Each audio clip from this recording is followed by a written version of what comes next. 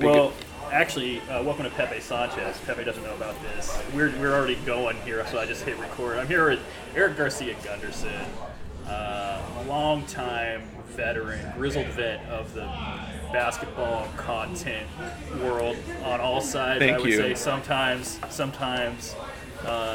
journalism, sometimes copywriting.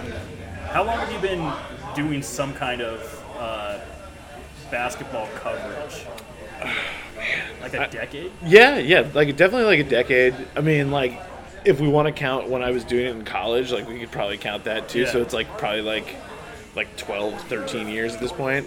But yeah, first like real job, I was an intern for the Blazers. That's right. I forgot about that. I was an intern for the Blazers. I was still living in Salem. That's right. But that was Dame's rookie year. Whoa. So you 11 came in with Dame. Yeah, so 11 years actually doing it. Wow. Jesus Christ, man. And you Dude, had- it's so crazy. one of the things you did that I always thought was interesting was you also did something LeBron wire for a while. Yes. And that just seemed like one of the most insane, mentally unhealthy jobs that a person could have in sports media. Yeah, Because man. can you describe LeBron wire for people? It was like USA Today, right? Yeah. Did they still do it? Yeah, they still do it, but now it was funny.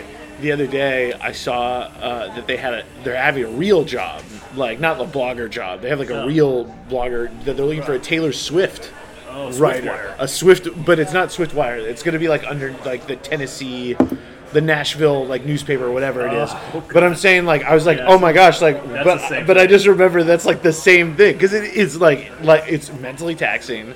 You never are off. You're on call. You're on call all the time. For like nonsense, like anything. Like LeBron was seen working out in a gym in Maine. It's like, If- Erik, you gotta post this. If I was still running LeBron Wire, I would have my computer on me right now while we're recording this. LeBron just posted it's Taco Tuesday. Or like, Okay, it's- low-key though, low-key the best thing. I don't know if do you watch Guys Grocery Games ever? No. Okay, well it is. Guy Fieri has a game show that's like Okay. it's like a ripoff of Iron Chef, Oh wow. but they Okay. do it in a grocery store, and there's like these weird games. And there was this dude whose name was Carl Ruiz, and he was like Guy's best friend. Rest in peace, Carl Ruiz. He passed away, but before he know a died, lot so about this. so we would like talk on. He would interact with my post about Taco Tuesday. Oh really? And he would be like try to like make fun of LeBron like Taco Tuesday, and he would like always respond to my Taco Tuesday content. and then he passed away like during COVID, so man. R.I.P. to the god. But like he lives eternally in Guys Grocery Games. In Guys Grocery Games. Oh wow. Yeah. Wow, that's beautiful. Thank you. the places you go doing a weird media job and the people who respond to it. Yeah. It's very strange who feels it and who reaches out. I still have a friend when my first basket blog way back when it was just starting. And so I would talk a lot about Petri Koponen because it was when the Blazers drafted him in the first round. And it was like, it was an out of nowhere pick. He came in for a workout. Paul Allen, another RIP. He apparently just loved Petri Koponen, so they drafted him in the first round. It was like he was not like a mock draft guy, and obviously he never came over to the NBA. But Honestly, that rules though. Like that just makes me like Paul a little bit. being a first round draft pick who never comes is pretty tight too. Like who was the Franz Vasquez? Who was another one? He was like a lottery pick, and he's just like, no, I'm not doing it. And Petri was like the same. But anyway, so I would write about Petri a lot, and because it was so weird that they drafted him and nobody knew anything about him. And then like this Finnish sports writer found it because he's Googling for Petri Koponen. There's not much American coverage of him. So we kind of became like friends online, and we still talk. I talked to him yesterday, and now he's in Finland still. He's a best-selling author in Finland. He's the media guy for their national team. So he goes with the national team on all the FIBA games. He's like goes around the world with the team to he's like the Casey Holdall of Finnish basketball. And now he's like the Lowry guy. Yeah. He's like the Lowry guy about now. I gotta imagine. Yeah. He wrote one book on like Koponen. Oh. He like writes about the team and stuff all the time, and yeah, like just from blogging, man. That's amazing, dude. It's weird. That's the connections you really make. It's like just from loving your favorite things online. Yeah. It's really amazing. It is, and I plan to meet him going to the Euro. I plan to go to EuroBasket in 2025, and he's like, "I'll be there." I'm like, "Let's do it, dude." I'll see you in Tallinn. Where is Tallinn, it? Estonia. Estonia. It's in Estonia. Yeah, wow, that'd be badass, dude. dude. That'd be fun. Okay, but I brought you here today, Eric, because you've been. We're staying on the continent. We're staying on the continent here. Yeah, that was a good lead-in because you got me into, I would say, EuroLeague basketball. You planted the seed, and now I'm hooked. It really is a game changer that ESPN carries these games. Oh my god! And that they're on demand, so you can watch. So I watch them Saturday mornings. My wife is at work. I wake up and I watch 3 EuroLeague basketball games. Oh my gosh! And it's like I'm so into it. It's so weird. It's weird. It's fun. It's like there's all this drama. It's like this whole world that I just discovered of basketball. It's different, but it's the same. The announcers, I feel like, add something to it. There's one announcer for each game, not just one. It's one guy who's got to carry the whole thing. Right. And they all have their own personality. Like I like the British guy. He gets kind of like poetic. And there's like I don't even know who their names are, but like I'm like, oh, it's like one of 3 or 4 different guys. Yeah, they don't even share. They're not on camera, and they don't introduce themselves. They don't show their name ever on a on a chyron. It doesn't cap it. Like. So you're the only person really. I'm starting to get other people into it now, especially as like the early season NBA. To me, it's usually not. I mean. It's fun to see the big trades and the rookies. Yes. But there's not a lot I'm interested in early. I mean, you'll see like players like Scoop, Victor, and then like the Dame on the Bucks. It's like I'll check in for that kind of stuff, but it doesn't really get interesting. Porzingis. I feel like I'm like interested in that. Yeah, until like really my NBA season officially kicks off like All-Star Weekend. That's when I'm like, okay, we're getting ready for the playoffs. We saw the Taco Bell Skills Challenge. We're ready to go. I had a grande meal as I do every year. I had a BB5 layer. I was disappointed in the dunk contest. Now it's time to lock in, right? Always, yeah. You just replayed every All-Star Weekend for me for sure. But yeah, I watch it, and I'm gonna always watch it too. Yeah, I don't watch the game anymore. I like All-Star Saturday. Or was it Friday? I love the celebrity game, honestly. I love the celebrity game. I love the Skills Challenge is actually my favorite. It's honestly it's become that and the 3-point shootout have become the 2 best competitions. That and like to me the dunk I mean I don't need to get into this. The dunk contest has the highest ceiling and the lowest floor. For sure. So every year like it'll be like 3 bad ones in a row and people are like, oh, the dunk contest is dead, and then some like a Zach LaVine or somebody comes out and it's like a Mac McClung. Yeah, I mean those 3 years or whatever that it was like Aaron Gordon versus Zach LaVine. It was crazy. Like, it was a great era of dunk contests. Those were amazing dunk contests. Yeah. But, I mean, I'm glad you were talking here because I'm glad you're getting into the EuroLeague too. Because, like, I got into it because, like, at a certain time, like during COVID, I had Thursdays off. Oh, and they play Thursday, Friday. They play Thursday, Friday. Yeah. And so I would start, because I was like, there's no live hoop on except for the EuroLeague. And so I started watching it, and, like, this was when, like, Mirotic was still on Barcelona. Uh-huh. And, like, Barcelona was, like, really, really good. And FS was really – this is the year Micic won MVP – or no, this is the year before. But that was when I started watching it. Yeah. And, like, and then I, like, subscribed to EuroLeague TV, which is – dude, it's expensive to – like, EuroLeague TV was, like, $17 a month. Jesus Christ. Dude, it was crazy, bro. It was more expensive than HBO Max. But more expensive than Netflix. Yeah, but it was – but it was so much fun.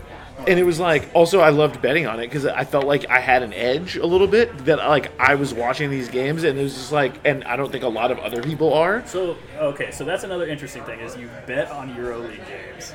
So when you're betting on these games, you're doing it in an American sports book. Right? Correct. So theoretically, you could be paying more attention than just people. Other people who are betting on EuroLeague are probably like, there's some people like you, and there's some people who are just degenerates who bet on every single thing. Exactly.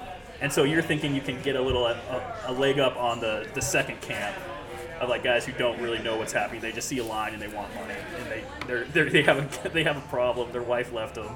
Their kids won't talk to them anymore. Right. And they see they see Virtus, they see a good line on Virtus versus Baskonia, and they just can't resist it. Exactly. They see that big line, and they're just like, okay. Whereas, like, if you're watching it, like, there's no way Asvel can be that bad. Well, exactly, and dude, you're week 1 right here. I mean, Red Star at home was like 9.5 against Asvel, and I was like, one thing I remember, I lost a bet early in my day, and Red Star sucked that year, but they covered at home, or they won actually, and it was just like, dude, their home court.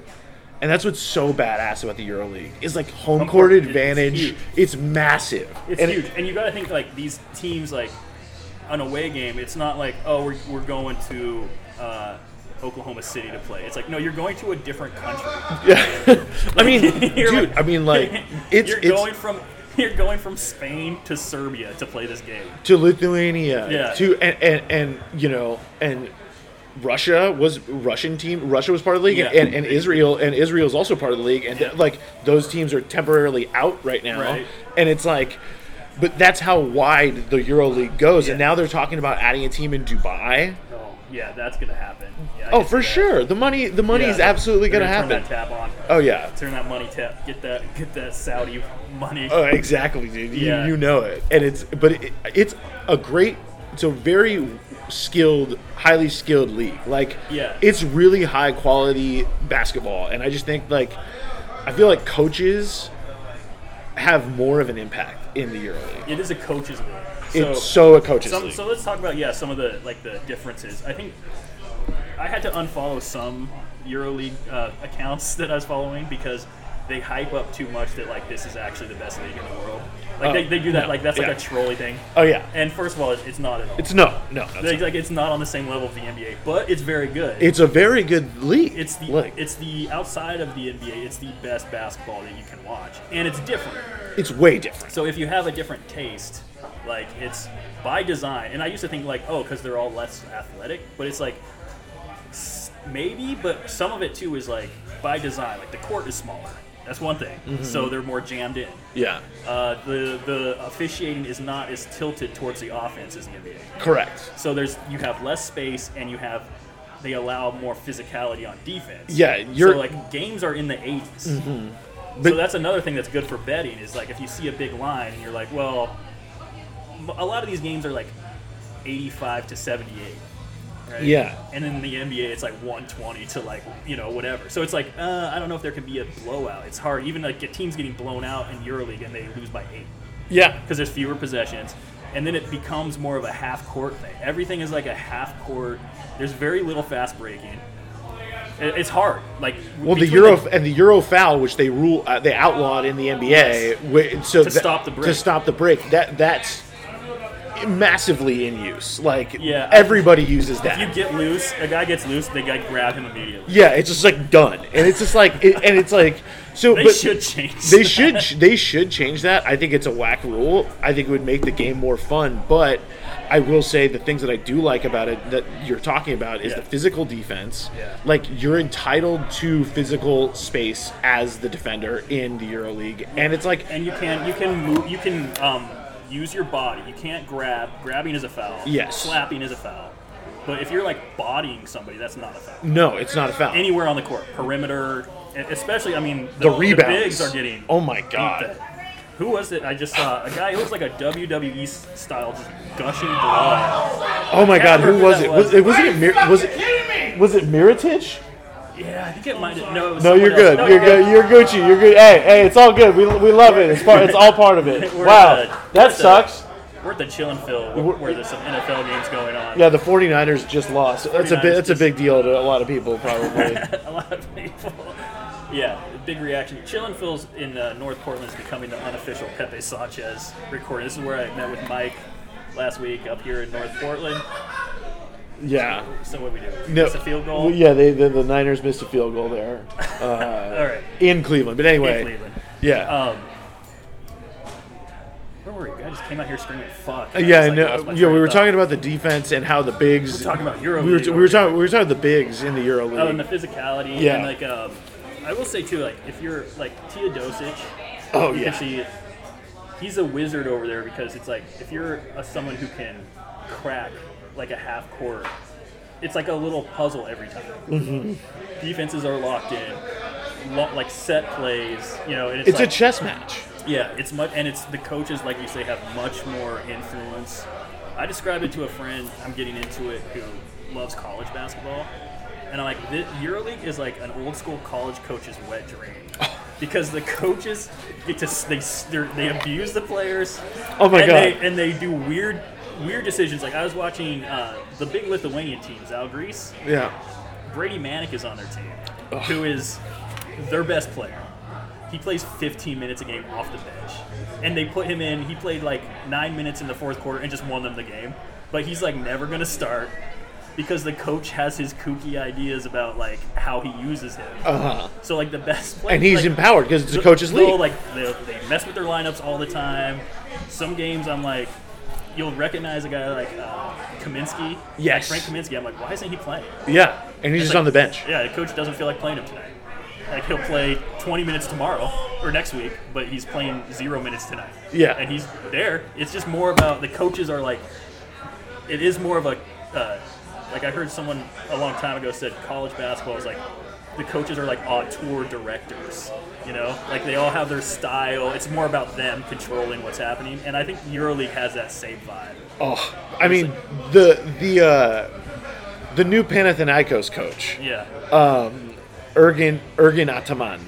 Shout out. He has been very romanticized by these EuroLeague basketball accounts for holding a 7-hour practice.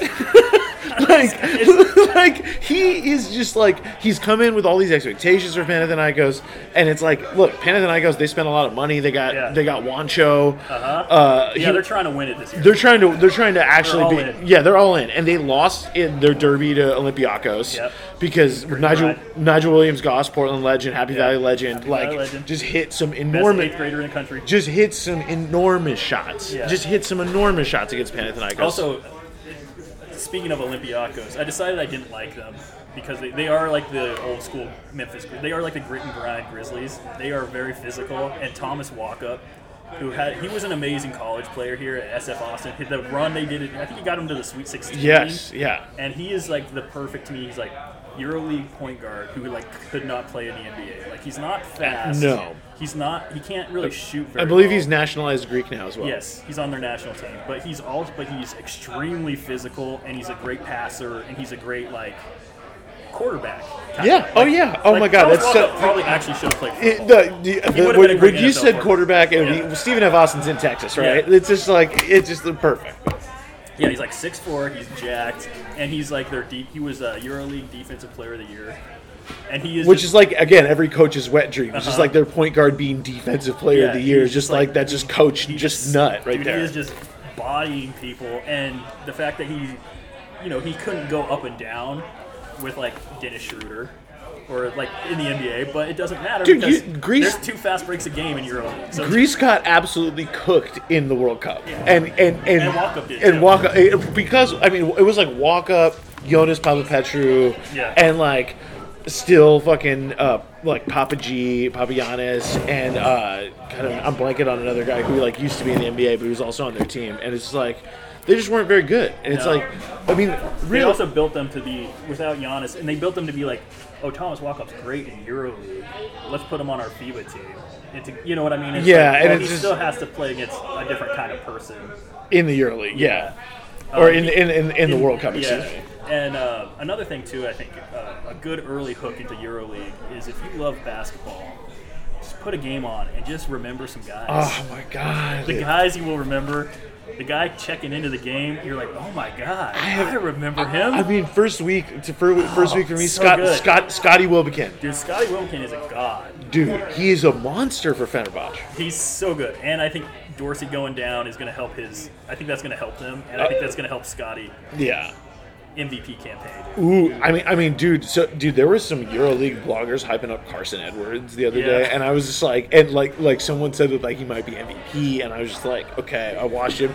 Honestly, I think Bayern Munich had a chance to beat Panathinaikos the other day, if they bench Carson Edwards early enough, that's how bad he was. I mean, yeah, a lot of these guys suck when they go over there. Like you mentioned Panathinaikos. Kyle Guy was one of their big signings. They signed a bunch of like American talent, and Kyle Guy sucks in the EuroLeague. And it makes sense. Like he's hard. an NBA style guy. He's kind of short, but he's like space and shooting and like jacking up shots, having space. He needs the offensive tilt.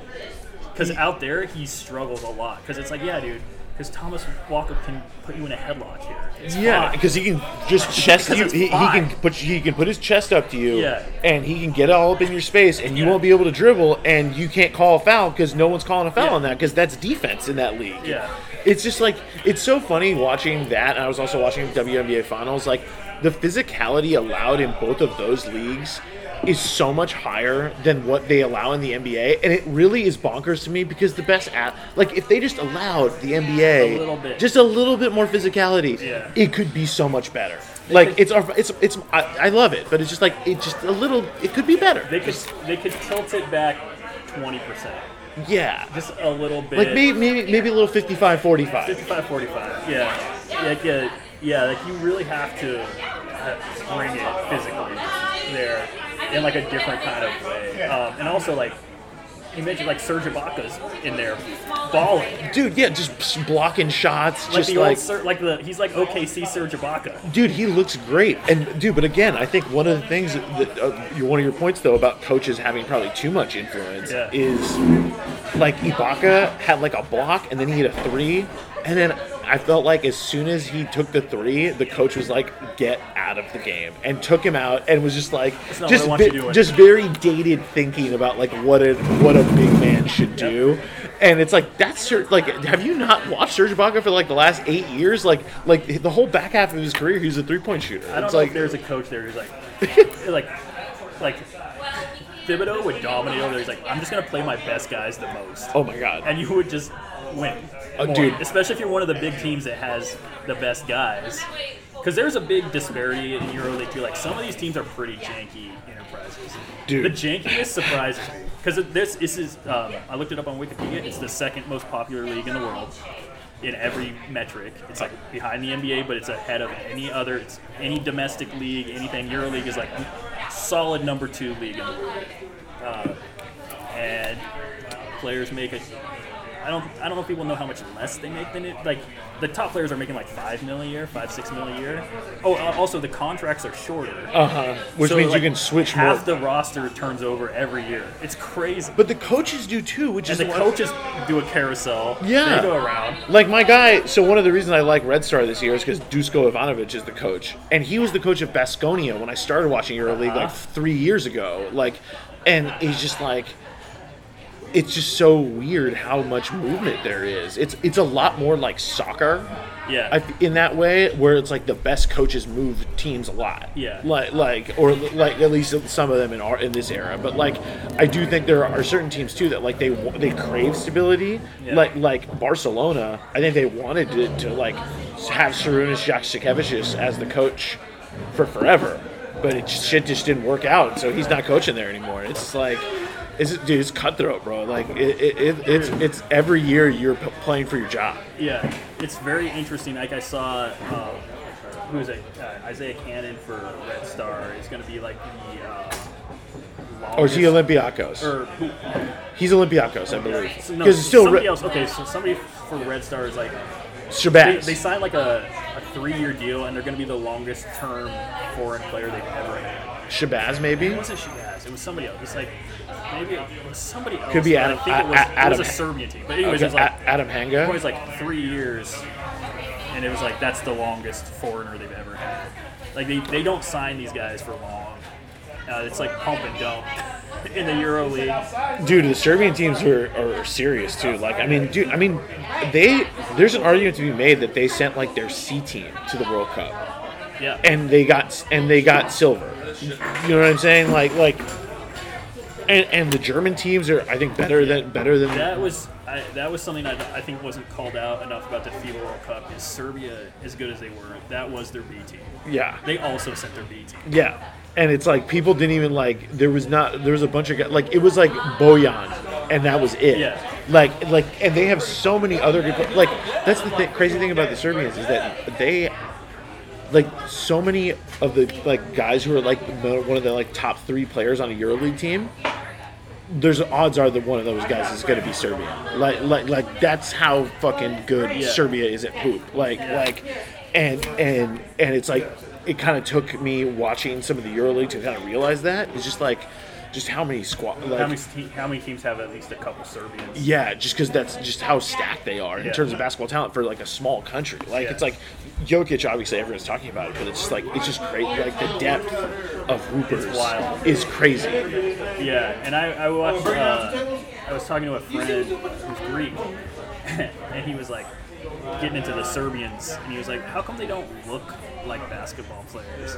He was like, "They don't really like look like athletic dudes." I'm like, "Yeah, but they." What I've heard about Serbian basketball innovation is that they were the first to integrate strength training into every phase of development, and it's not like lifting weights and looking jack. It's like core strength, push-ups, sit-ups, like prison workout shit. Yeah. And I'm like, they're strong, but they're not like working out to get jacked. They're like functional strength, working out so they can like box out. So they can box out and finish through contact, get it and one.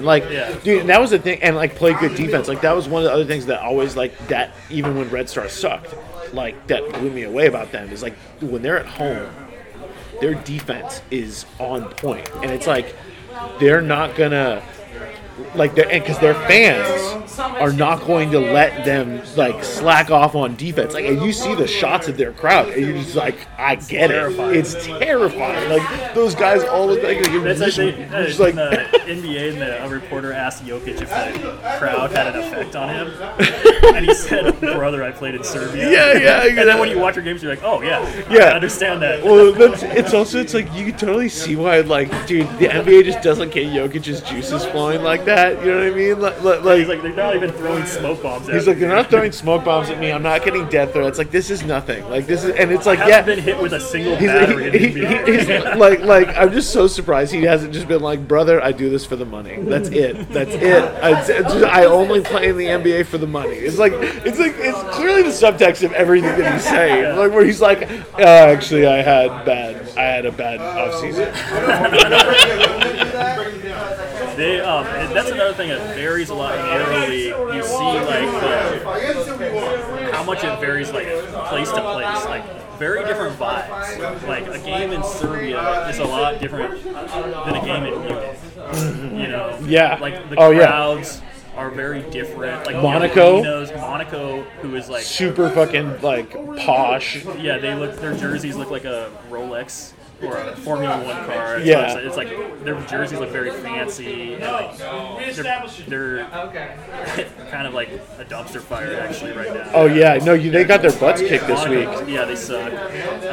And dude, the Kemba thing is totally just a fucking news. Shown up yet. It's a headline grab, dude, right there. Like, I'm sorry, like, dude, they don't need another guard. As you were saying to me earlier this week, they don't need another guard that doesn't pass it. It's like, because I believe they have him.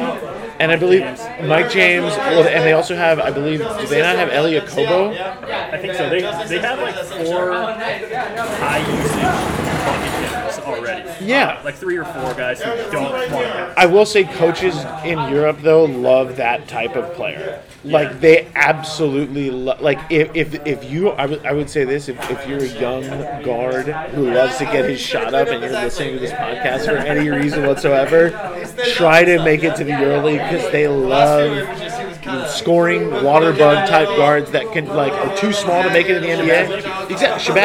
Shabazz is perfect. He's one of the best EuroLeague players, and he fits the style. They love a little guy who can, because you're stuck in the half court, and they all run their set pieces, like their systems. But like, if you have a guy who can just get himself open and take a decent shot, when the shot clock's going down or whatever, a huge release valve in Europe. It's like super valuable. They actually love hero ball because they need someone who can like, all right, well, this didn't work. Well, that's what's funny about like these 2 guys that just came over. for the NBA. Kind of what Sasha Vezenkov for Sac, and then Micic from he was at FS. Now he's on Oklahoma City, and he's a big reason why I think Oklahoma City's gonna be sick, because it's like you're gonna have this guy coming off the bench, who's just like he's 6'5", but he has wiggle.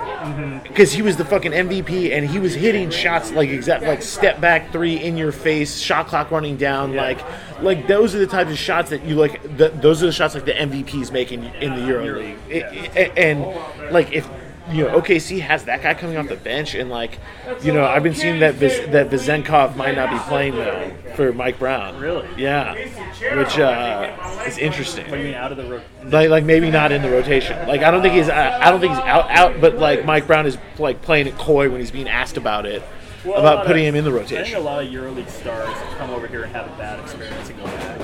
Yeah. A lot of them come over here late, too. I felt like Teodosic had a decent run. He was good. Campazzo had a good run, too. Yeah.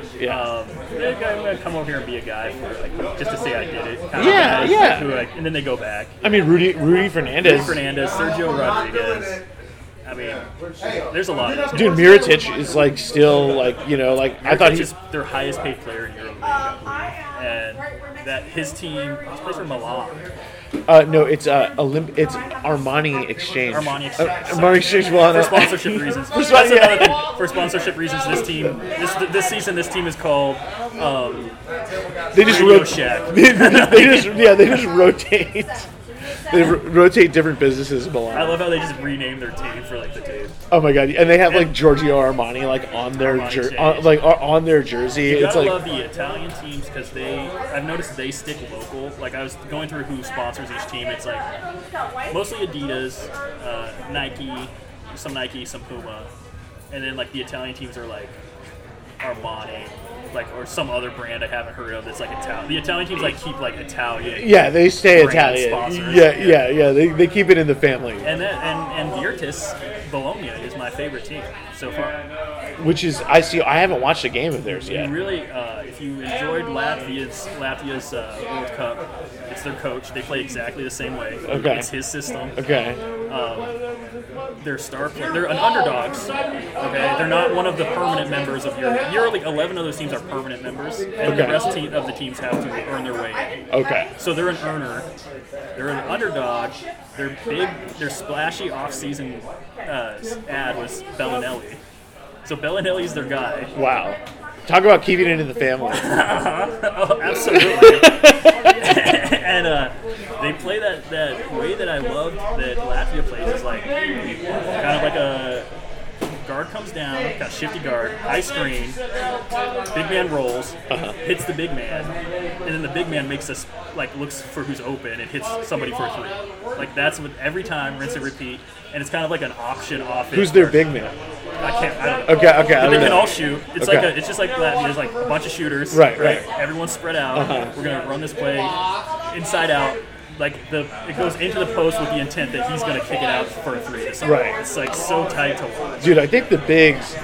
Not to I think so. Red Star is probably my favorite good team. Yeah. But I feel like Bayern Munich is my new. As long as they keep Carson Edwards' minutes down,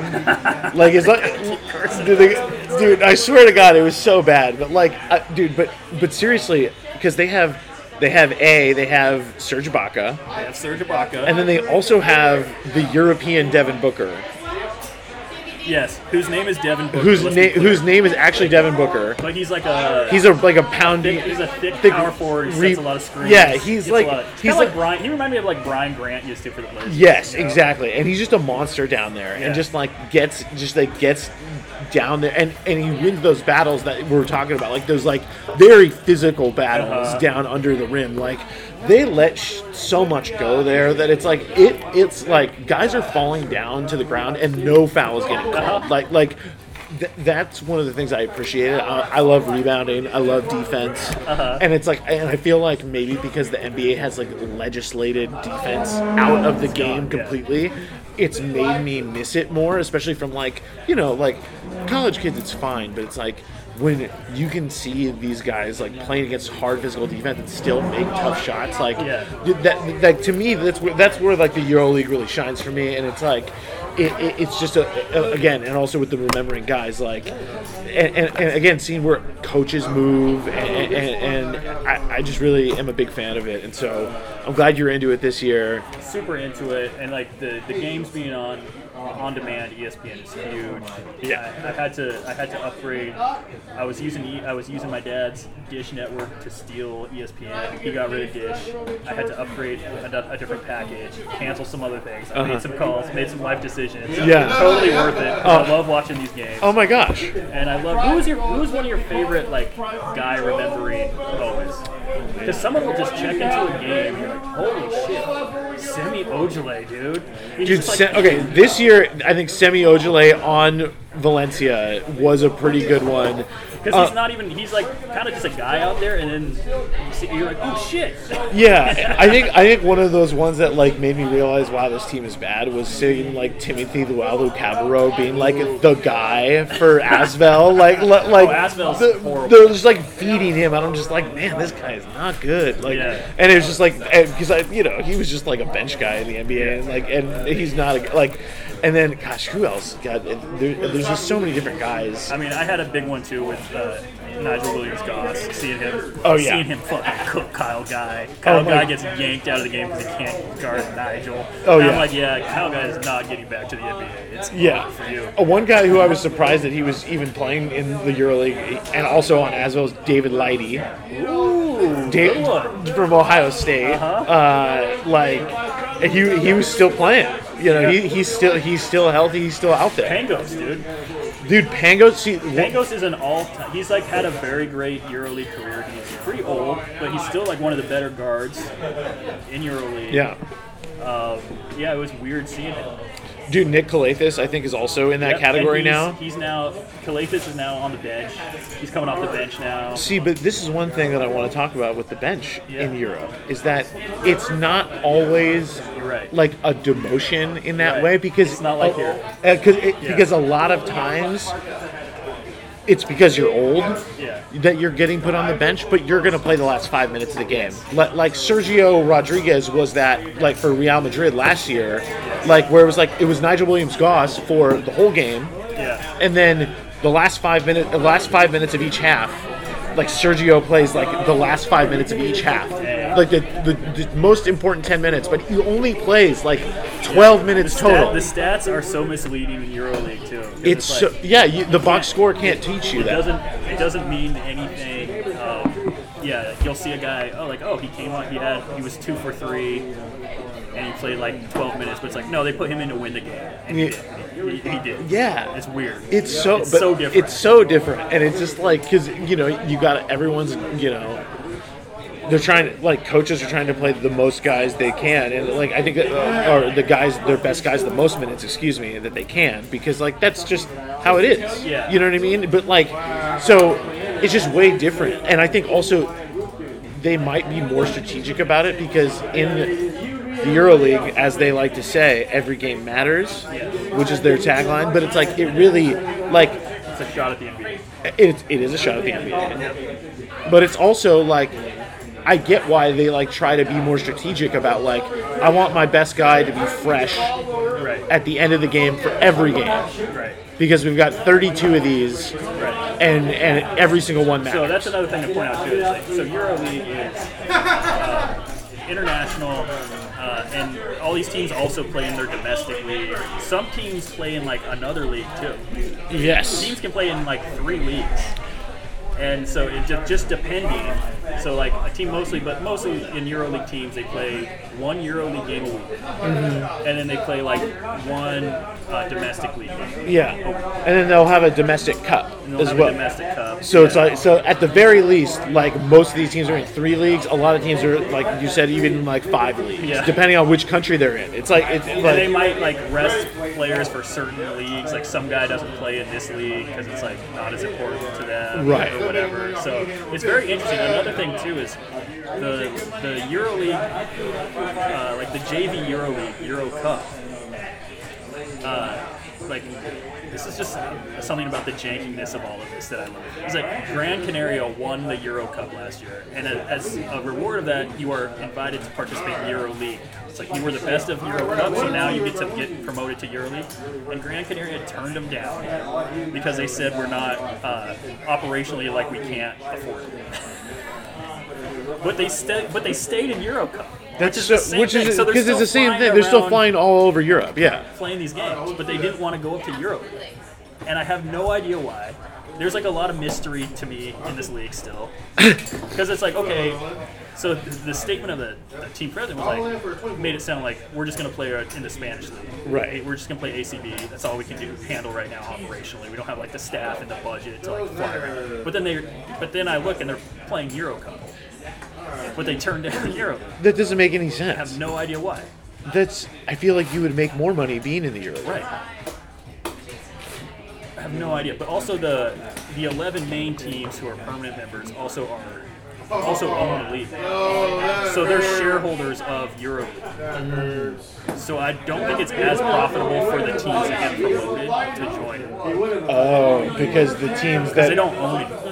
Okay. They don't like get. Barcelona, They don't get. Like owns. Like they literally have ownership shares. So it's like Barcelona, Bayern Munich. Yeah, it's 11 of them. Okay. And it's like more than half of Fenerbahce. them. It's like 18 teams or something like that. Yeah. And and actually the Moscow team is one of them. But CSKA. When they're not behaving, they don't get to be in it. And I would imagine maybe Zenit St. Petersburg also is one of them because I mean they were always in the league. Yeah. Like as far as I knew, like when I started watching, it was always those teams were always in the league. Like I remember like Tarek Black was on Zenit St. Petersburg. Yeah. I remember some guys. Yeah, dude. I remember some guys. Dude, one time I was watching Brady Manick just like two-hand dunked on some guy. And I was like, this is so nice to see. Oh my gosh. A great competitor. I love Brady Manick. Dude, so I had Olympiakos in that game. And against Brady and dude, Brady, they were up by 3 and Brady hits a corner 3 dagger to put them up 6 and I was just like and I had Olympiakos 3.5 plus 3.5, and I was just like, Brady did it to you. Yeah, he did it to me, man. So that was brutal. Thing is, I was surprised at Zalgiris. Their arena looks like an NBA arena. It's very nice. Yeah. But then, like, some of these games you'll go to, and it's like, oh, this looks like a fucking gym. Like, this is... Dude, yeah, dude, the thing is, it's funny, like, so, like, we were talking about Monaco. Like, Monaco is very, like, rich people, but it's a fucking gym. Yeah. Like, that shit is not a stadium at all. Like, it's like...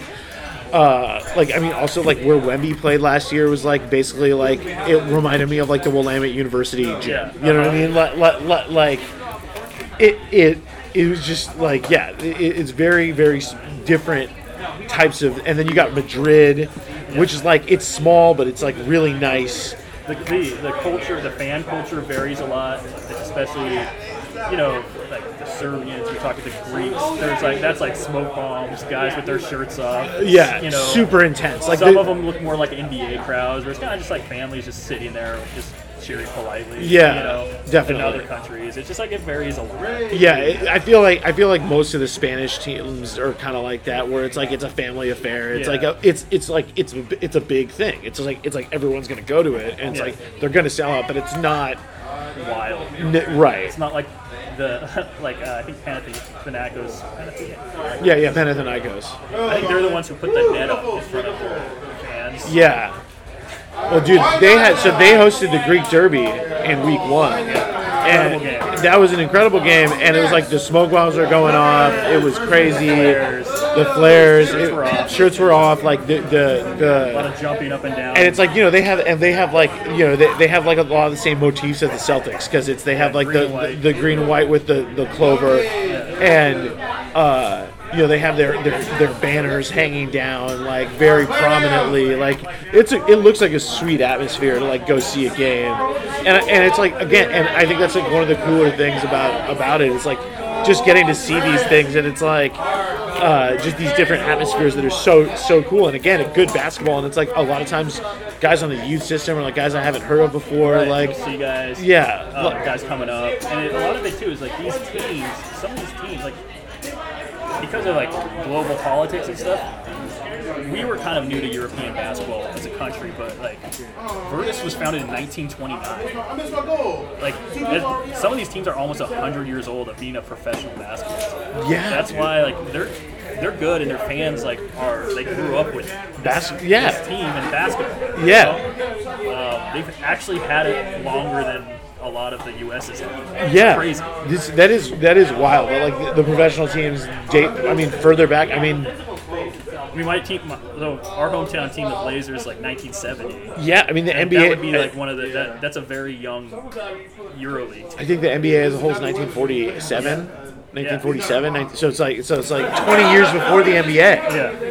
And yeah, these teams are super fun to watch. The fans are great, and it's like, I think, even though the coaches have a lot of control and probably a little too much, there is such still high skill. And there's dudes that just like have been like, there's this dude Will Clyburn for Anadolu Efes, and it's just like he's this dude like I had never heard of before, and he's just a monster. And there's this dude Kyle Hines who plays for super jacked, and it's like plays for Milan and comes off the bench, and he's like one of those guys where he's just like he comes off the bench, but he's probably one of their best players. And he's an all-timer too. Yeah, you're right. They kind of shift older guys to the bench and use them in like spots.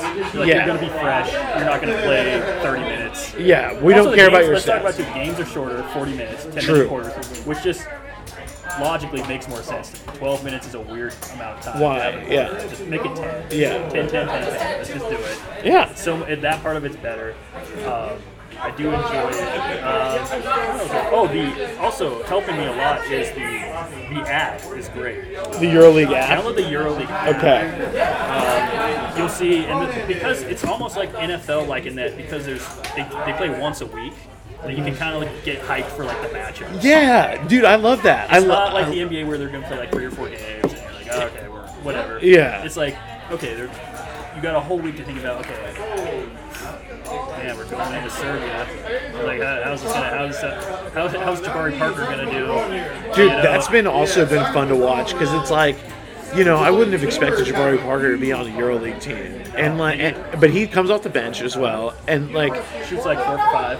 Yeah, and just like he's just like a screen setter, and just like plays a role. But like, I feel like the more physical style of play suits him. It does. I feel like he has great size.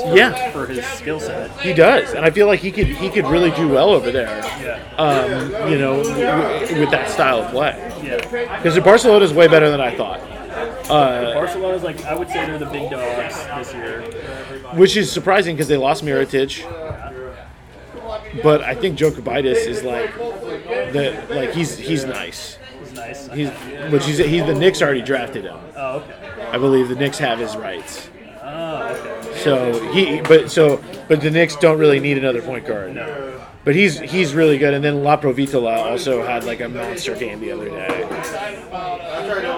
We're only in week 2. I think there's how long is it? 34 weeks or something like that. There's it's like 30. It wraps up in May, like right before the NBA playoffs, and they do it as I think the top 8 teams go to the playoffs. Right.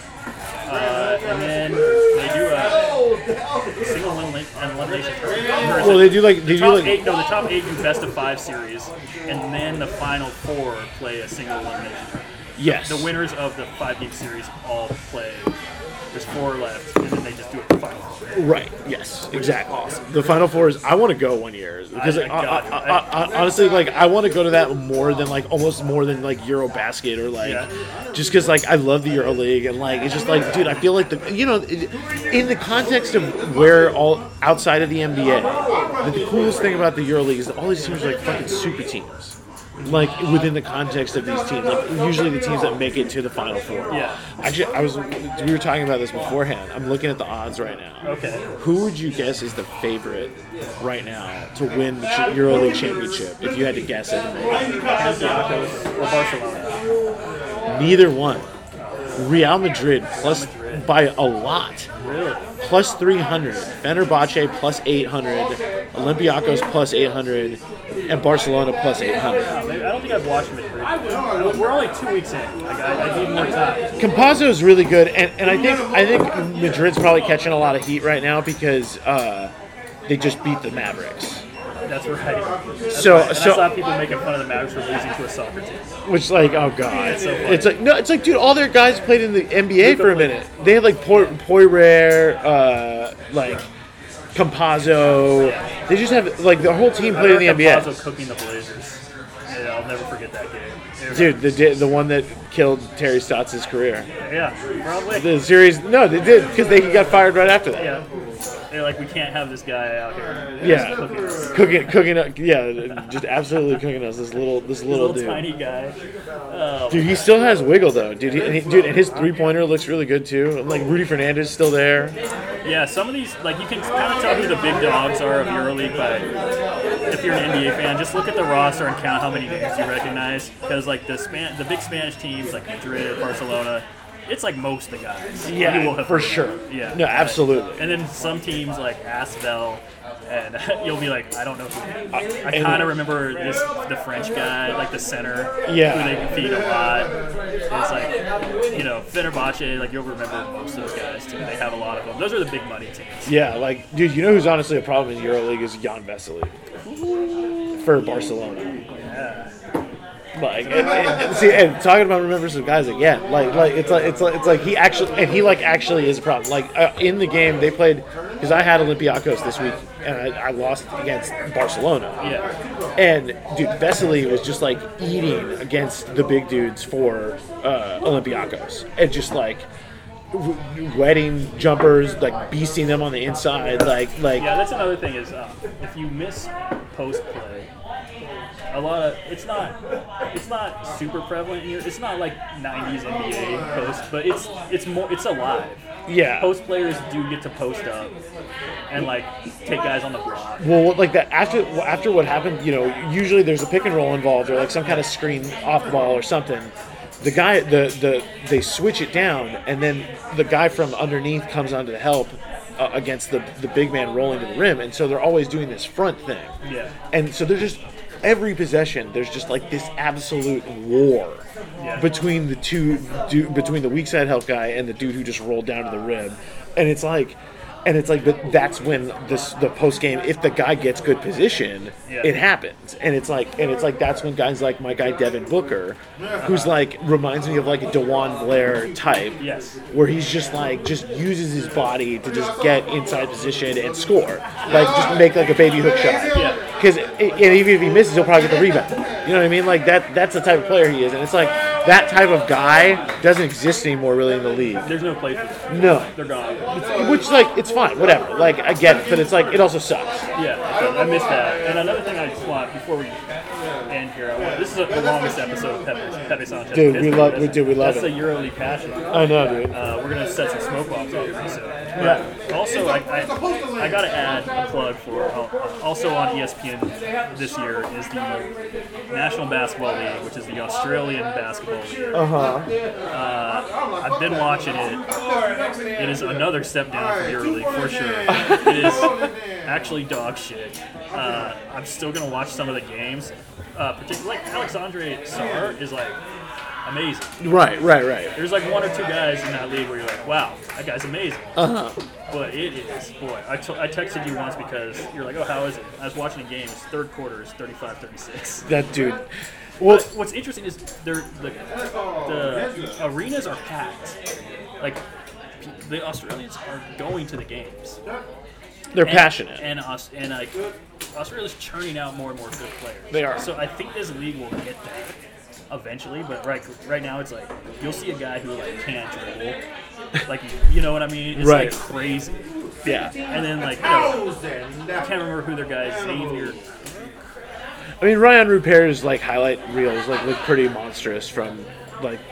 But and they also have more of a coach problem, I think, because like Sarr is like the game I watched him play. He came off the bench, played like 16 minutes in the game, and like he comes off the bench, blocks 2 shots, hits a silky smooth jumper in transition, and then they put the other guy back. And they benched him. I was about to say.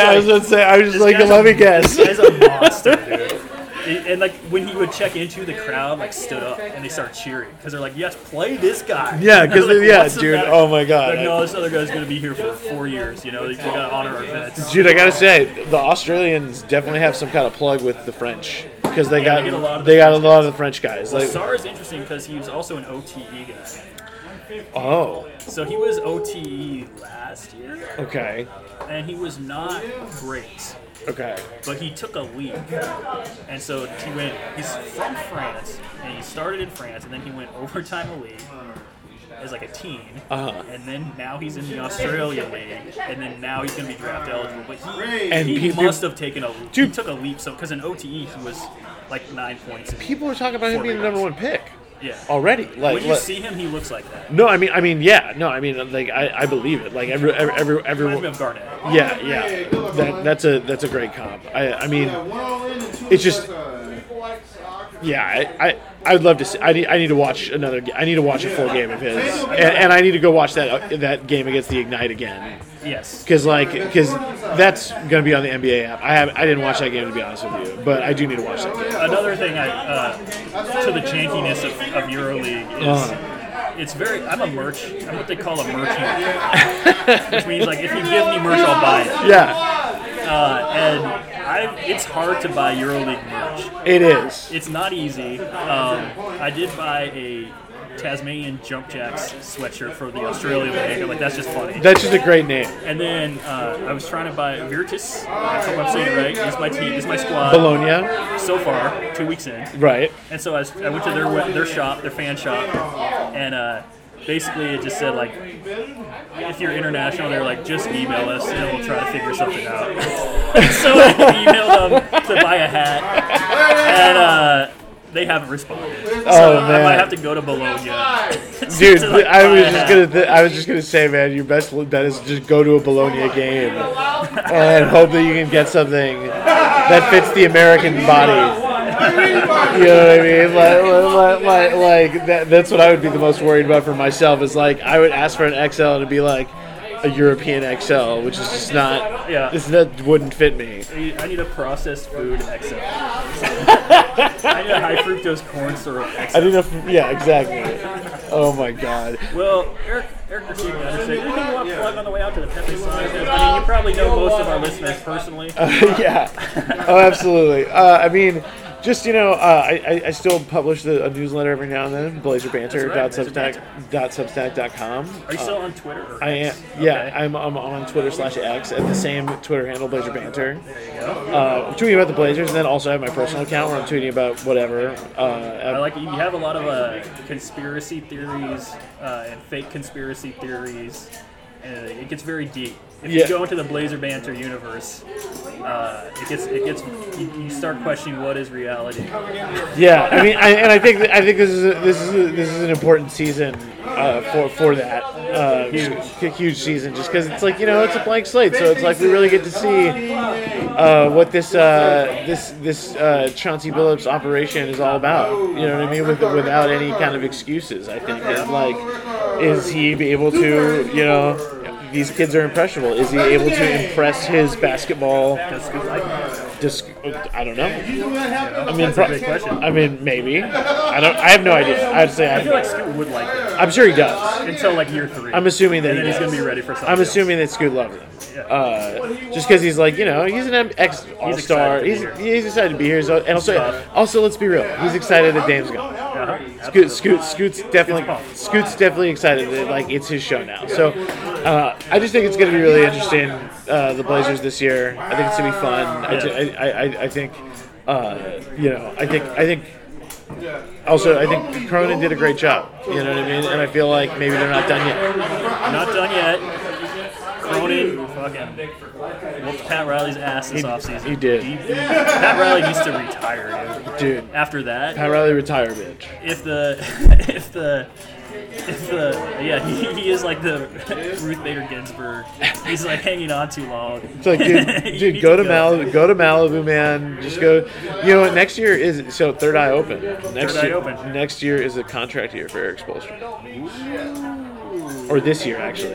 So at the end of this year, he will be up for a new contract. And he's going to, the way NBA coaches are getting paid, like the Monty Williams contract was a game changer. $20 million a year, isn't it? Spo is going to look for more than that, right? Yeah. Or was it 15? Was $15 million a year for Monty? So. Okay, yeah, which is still the record. And he literally just said, like, I took this for the money.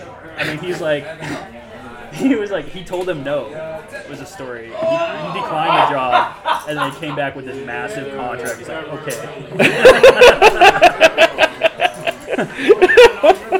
Dude, what a legend! Yeah, I'll lose with these kids for this much money. Yeah. Oh my god, I know, dude. And dude, he hired Steven Silas. I saw. Yep. As an assistant coach. Yep. So that was nice. That's good to see. I've heard that. Not that. I just seen tweets about it. I've heard that the Pistons have not been very impressive. I haven't watched either. I heard a lot of people were hyping up Cade's. This is gonna be Cade's comeback season. Well, it better be because has he had a? I mean, did he win Roy? No. No, I was gonna say he didn't. He's been too injured. I was gonna say, yeah, he's been too injured. I'm still an Ivy stan. I love Jaden Ivey. I like watching him play, but I watched him so much. First of all, on the famous FIBA U19 team that he was on with Chet and Kenny Lofton Jr. Oh, of course. Who I heard reports he came in even more out of shape than ever this year. Yeah, it was like I saw a report. It was like 300 pounds. I saw that online. Oh my god. The main thing they're asking him to do is not do that. That's like where they're like, they gave him a contract. He's on the team. Yeah. And they're like, he's like, thanks.